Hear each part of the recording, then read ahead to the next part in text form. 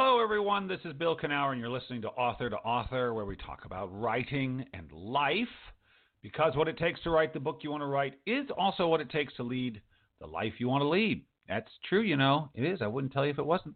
Author2Author is brought to you by Author Magazine, premier free writing magazine on the internet, featuring articles on writing and the writing life, as well as video interviews with best-selling and award-winning authors across the genres. Got a great conversation up now with Garth Stein and Kevin O'Brien. Garth's the author of The Art of Racing in the Rain, which came out as a movie very recently, and Kevin is the nicest scary writer in the world. Anyway, they talked about their time with the Seattle 7, which has just come to a close, and it was a great conversation about writing and about writing organizations and about giving back to the community. Check it out at authormagazine.org, and we're funded by the Pacific Northwest Writers Association. They've been writers from pen to publication since 1955, and you know their conferences every year, and it wrapped up. Yes, it did. Got back Sunday. It was a good one, and I saw a bunch of people there. I know listeners of the show. I hope you had fun. I certainly did. I got to interview. Yes, we shot some interviews there with Dane Wade, the president-elect of the Romance Writers of America. Whoa, that guy is a tornado of a person. Great conversation. Also talked to Donald Moss, the literary agent and of the writing, well, it's like a writing Bible now, writing the breakout novel, among other things. We got to talk about stuff. And also Kim Hornsby, novelist and screenwriter Kim Hornsby, another fascinating person. 3 wonderful interviews. They will all be doled out to you in November and December, and then even into January. Yes, they will be. Oh, I guess so. October, November, December. And those are what's coming up. So that was a lot of fun. Yes, it was, but I'm not done teaching yet. I'm going to be teaching it right on the Sound here in Edmonds, Washington, if you're a Northwesterner. I'm going to be doing a Fearless Writing Workshop on Friday up there in Edmonds from 1 to 4:30. I know they've already booked a lot of people to be in that, but you know what? There might still be room. I don't know. Check it out at Right on the Sound. And then at the end of October, I'm going to be down in Pasadena, California for the Writer's Digest Novel Writing Conference. If you're a Californian, hey, maybe you can stop by and say hello there. That should be a lot of fun, too. I know that Alice Hoffman's one of my favorites. I do love Alice Hoffman. She's going to be down there doing the keynote speech, but I'll be there, too. And, lots of other writers. I don't know. It'll be fun. Pasadena, California, October 24th. Yes. Okay, today we got a returning guest. Yes, we do. Talia Carner. Remember Talia? Well, you're going to meet her again if you don't. Talia's first novel, Puppet Child, was listed in the top 10 favorite first novels of 2002 and launched a nationwide legislation, the Protective Parent Reform Act, which became a platform for two, count them, state senatorial candidates. China Doll made Amazon's bestseller list and served as the platform for Ms. Carner's presentation at the UN in 2007 about infanticide in China, the first ever in UN history. Her novel, Jerusalem Maiden, won the Forward National Literature Award in the historical fiction category. Hotel Moscow won USA Book News Award in the multicultural category. Her latest novel, The Third Daughter, is a daring expose of sex trafficking. Over 70 of her award-winning short stories, articles, and personal essays have appeared in anthologies, literary magazines, and leading websites. She's a board member of HBI, a research center for Jewish women's life and culture at Brandeis University. She's also an honorary board member of several anti-domestic violence and child abuse intervention organizations and sits on committees of organizations that work toward Israeli causes. Her addictions, if you're curious, include chocolate ballet hats and social justice. How about that? Talia, welcome to the show. Well, thank you so much for having me again. It's great to have you back. And I detect a slight accent in your voice, which suggests to me you came to us from an exotic foreign land. Where was that? Well, it's not a New York accent, even though I live in New York. Right. It's Israeli accent that I worked on until it became unrecognizable. I also speak French, so sometimes people think it's a French accent. It could be, but it's my own. It's your own. Say. All right, so you moved here. When did you? You were born in Israel, I assume. I was born and raised in Israel, and I came to the United States over 40 years ago for my master's degree, which I did at Stony Brook. I studied for economics. My background before that, my undergraduate was psychology and sociology. So I never actually studied literature or writing in a formal way, but rather I have this very broad, international, global view of things, including the economies of different countries plays a major role in my writing. Yeah. Well, and do you think there's something, it seems to me, about being born in a place like Israel, which is so much at the center of so many different things and has so much international attention on it, even though it's a small country. Do you think that just coming from there gives you an opportunity for a broader worldview than being born just in, say, Seattle, maybe? I would say so, because Israel is very cosmopolitan. Tel Aviv is an extremely cosmopolitan, vivacious, lively city. And Israel is travel abroad because it's so small, and you can't just drive, even though the border is just 30 minutes away or an hour away from any point in any spot. You can't go and visit the neighbors. So you need to fly someplace. And once you fly, you might as well fly far and away. So even as a kid, my parents used to go to Europe every summer. And once I grew up a little bit more, my school sent me to Europe for a month, to France when I was 17. So, its international background was just very popular and very clear and part of our life growing up.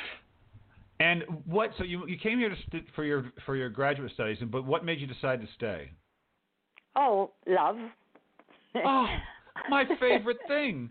You stayed so you met a guy. I met my husband. Yeah. And the rest is history. Oh, see, now you're talking my tune. Okay, so you fell in love, you decided to stay, and so you're a busy woman, you're an ambitious woman, but you didn't come to novels until 2002, which may have been 17 years ago, but I suspect you did a lot before then, yeah? I was always a good writer. Yeah? I was in the business world, and I wrote business industry overviews and marketing plans and excellent sales letters that were really excellent. But I never thought of writing as anything but means to achieve something else. Right. I was also a good storyteller, and when my kids were little, I invented certain characters, and at bedtime I would make up stories. I made hundreds of stories around those characters as my kids were growing up. I wish I'd recorded myself. I would have had a huge series of those stories. So it was easy for me to do that. And while my first novel came out at 2002, the growing pains to get there were a lot longer than that. I actually sat down to write on November 3rd, 1993 at 2:48 p.m. What? Oh, wait. You like recorded the moment to the minute. I know exactly. I had been in Russia teaching Russian women entrepreneurial skills, and I went twice in 1993, in May and in October. And the second time, I ended up being caught in the uprising of the Russian parliament against then President Boris Yeltsin. I was on a run from the militia. This was pre-internet or pre-email, and internet existed, but not much email. Right. And when I came back and everybody asked me what happened, I started sending out hard copies of my 23-page report that I had written for the U.S. Information Agency that had sent me, a governmental agency at that time. They sent around experts. So at that day, November 3rd, 1993, I sat down to lunch with a friend who was a journalist, and I said, this was already 3.5 weeks after my return, and I said to her, don't ask, here's my report, all it needs is hot sex, and I have a novel. So she said, why don't you write it? So I went back to the office and ignored my assistants and the 5 phone lines and everything, and I just sat down to start to type. And that's why I know when my my writing career began. Within 3 weeks, I knew I found a new calling, so I told my husband that I wanted to close my company and be a kept woman. And in his very, very typical way, he said, yes, honey.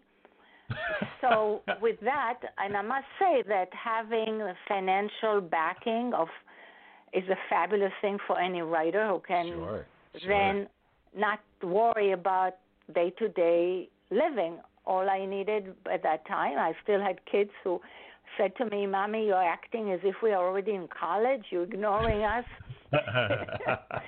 But at that point, I had those characters populating my head, and I was in a fever to write.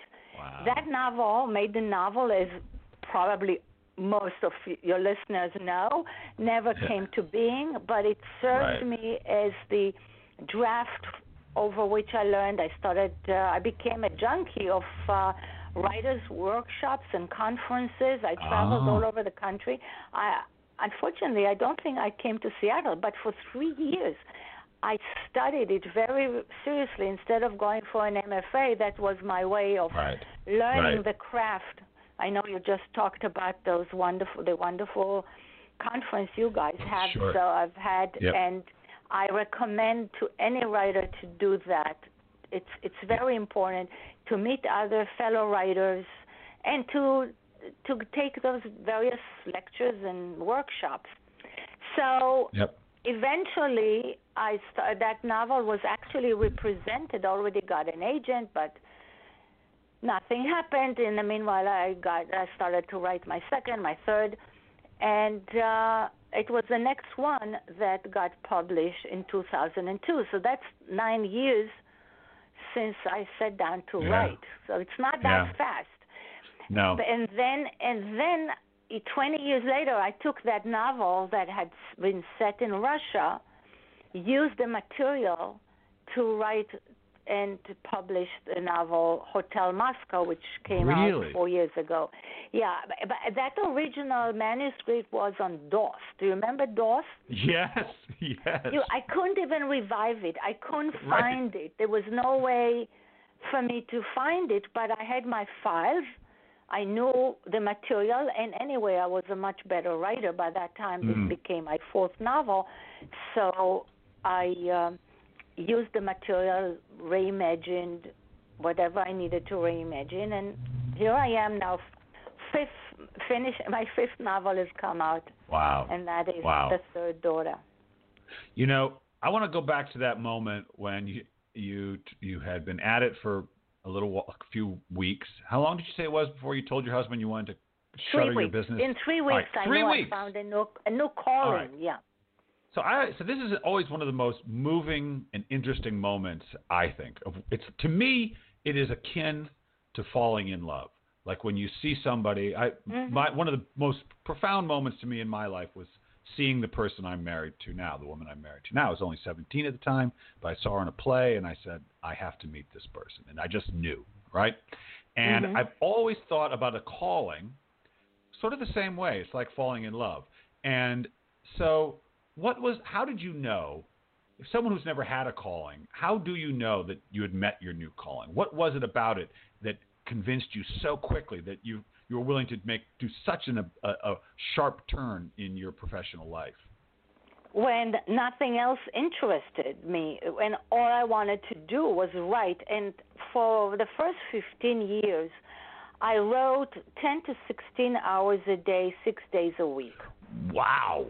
Really? So that is pretty much being as much in love as you can. I try to give my family a day a week in which I said, okay, I'm not. But otherwise, I was interested in nothing else.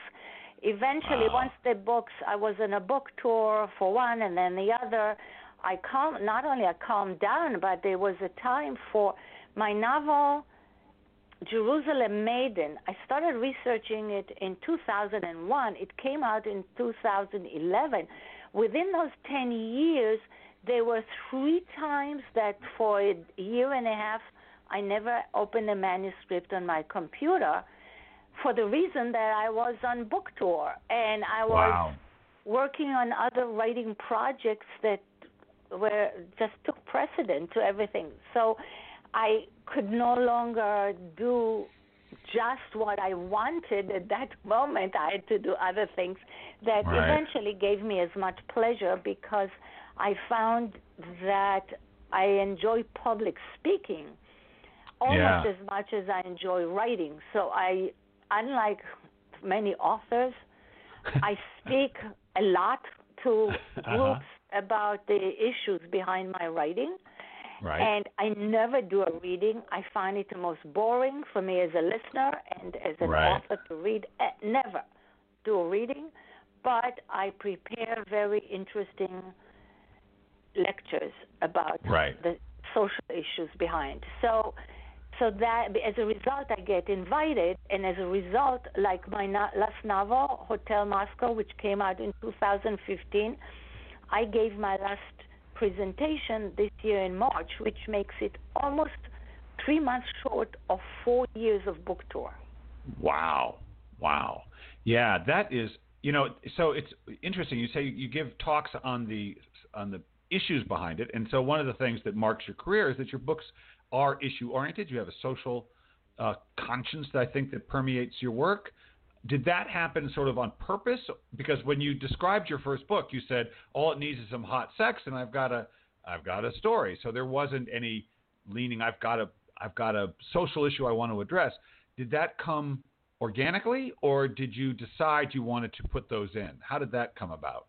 I would say it comes organically. I encounter a situation, and I imagine a protagonist who goes through that, and I'm not an activist on that issue until after the book comes out. So it's not like I've worked on the issue of let's say the one from Puppet Child, how family courts puts molested children in the hands of their molesters, but rather I encountered that situation. Immediately it grabbed me.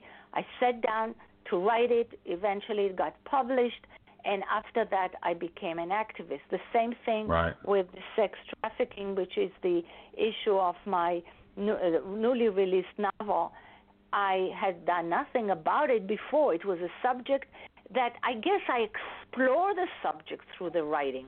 It grabs me, but I learn about it more and more as I live through the protagonist, and I live from the inside with her.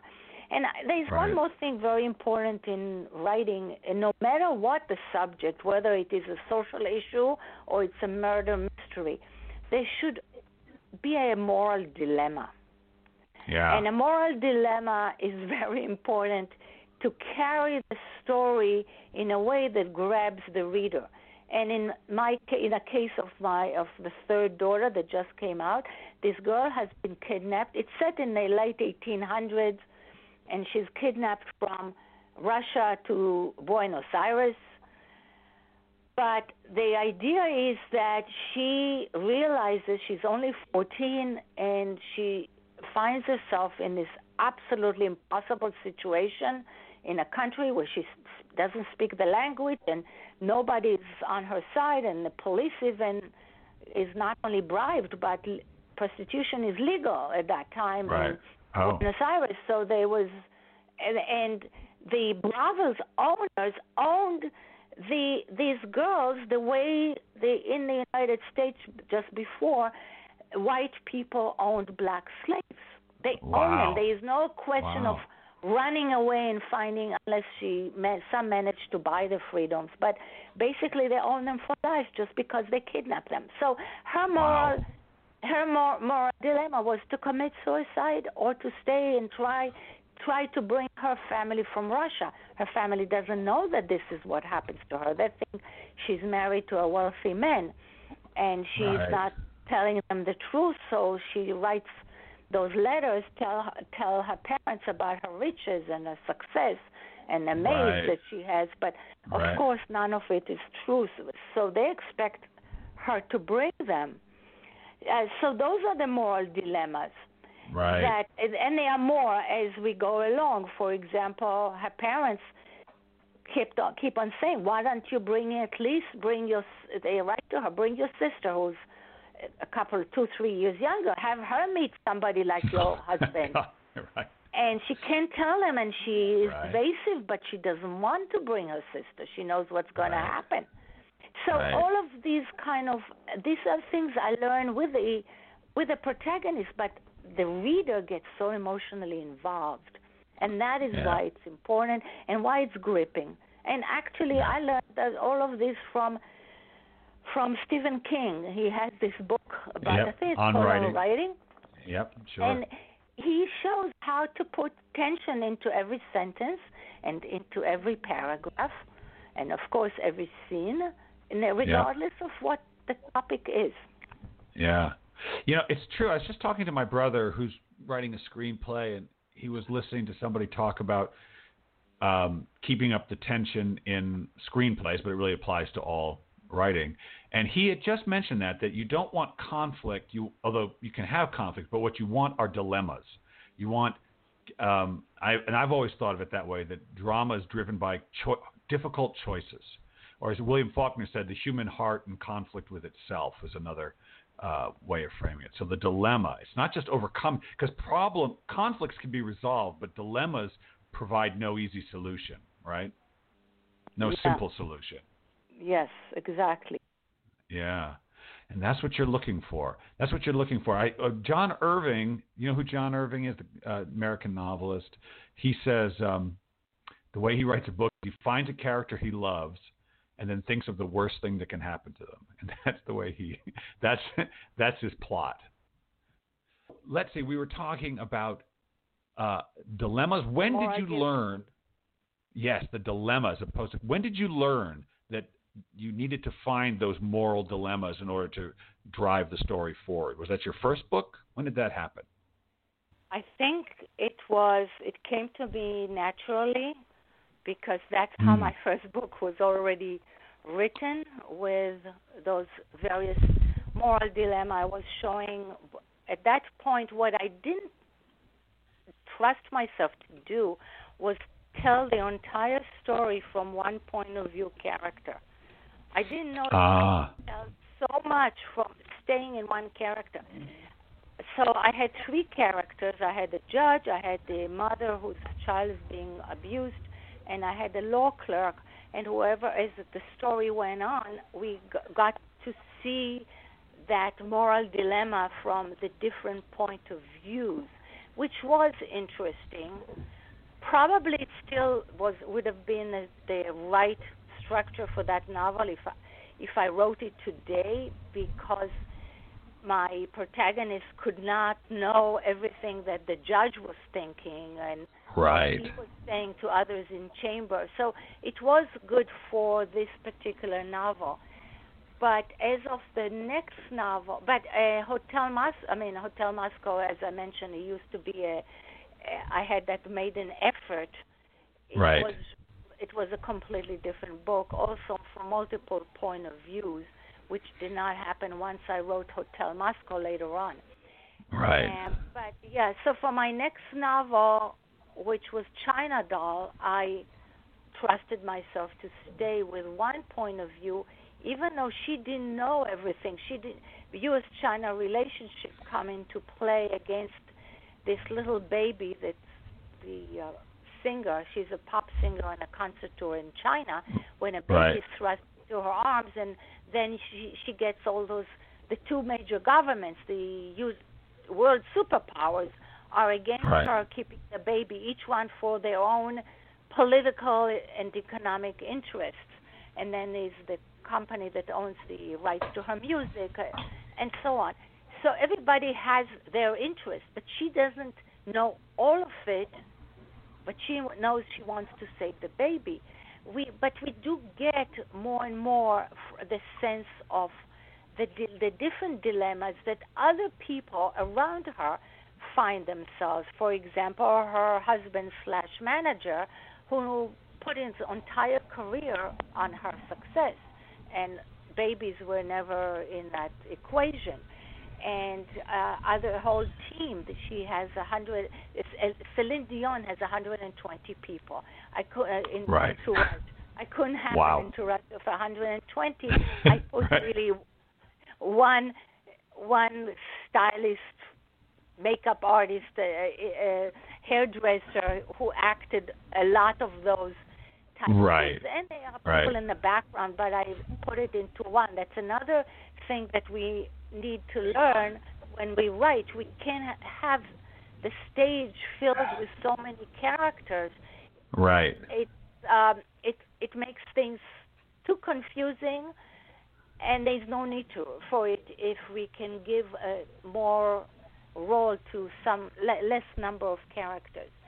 Right. So we can see from their point of view what are their ambitions for themselves, and it has to do with her and how are they accepting or not accepting, and whether their loyalty to her is based upon that they truly love her, or if she weren't who she is, meaning a pop artist. Right. Would they really love her still? And right. So there are always the various dilemmas that puts, let's say in this particular case, a celebrity in a position where she's really very lonely. Yeah. Nothing, you can't trust anybody around you. It's true. It's true. I was watching a documentary about Lady Gaga, and she talked about her loneliness and sadness at the end of her days when she comes home, when she's just home alone and she's not a superstar anymore, and it's just her in her house, and how lonely she can feel. I thought it was quite touching in a way. Well, yeah, Talia, that's in my first chapter of that novel, China Doll. Well, you see, yeah, it's good. So Talia, this was too short, cut slightly short by our interruption, but we're not done yet. I was interested. Well, first of all, if people want to learn more about you, where can they do that? My website, of course, has my books. It has the first chapter of each one. It has excellent. My bio. It has other writings, my short pieces of writing there. So it's www.taliacarner.com. It's spelled TALIACARN as in Nancy ER.com. That's right. So it's Talia Carner, people, not Carter, not Connor, Carner. Talia Carner, that's it. TaliaCarner.com, just like it says in my podcast. So, okay, that's the best place to learn if they want to go hear one of your many, many speaking engagements, buy your books. Excellent. But I'm not done with you yet, Talia. I have one more question for you. What I'd like you to do is finish this sentence. If writing has taught you anything, it's taught you what? To listen. Yes. To listen. Yeah. I don't think I was a very good listener before. Now, when somebody speaks, I let them finish. I listen to their voice, I listen to the use of words, and I listen to the content. And I think that became very important in my life, to listen to others. Absolutely. That's a great answer. Well, Talia, thank you so much for coming on the show, and the best of luck with the third daughter. Thank you so much. I appreciate it. All right. Thanks again. Bye-bye. Okay, bye. Well, yes, you got to listen, people. Writing, really, people, it's not thinking, it's listening. You're really listening at the desktop. That's what you're doing there. You're not thinking. You're inviting in new thought. You're listening to the world. You're listening to your imagination. Yes, you are. I will be back next week with Mr. Frank Heller. Until then, go find something you love and listen to it and do it and be it and all that good stuff.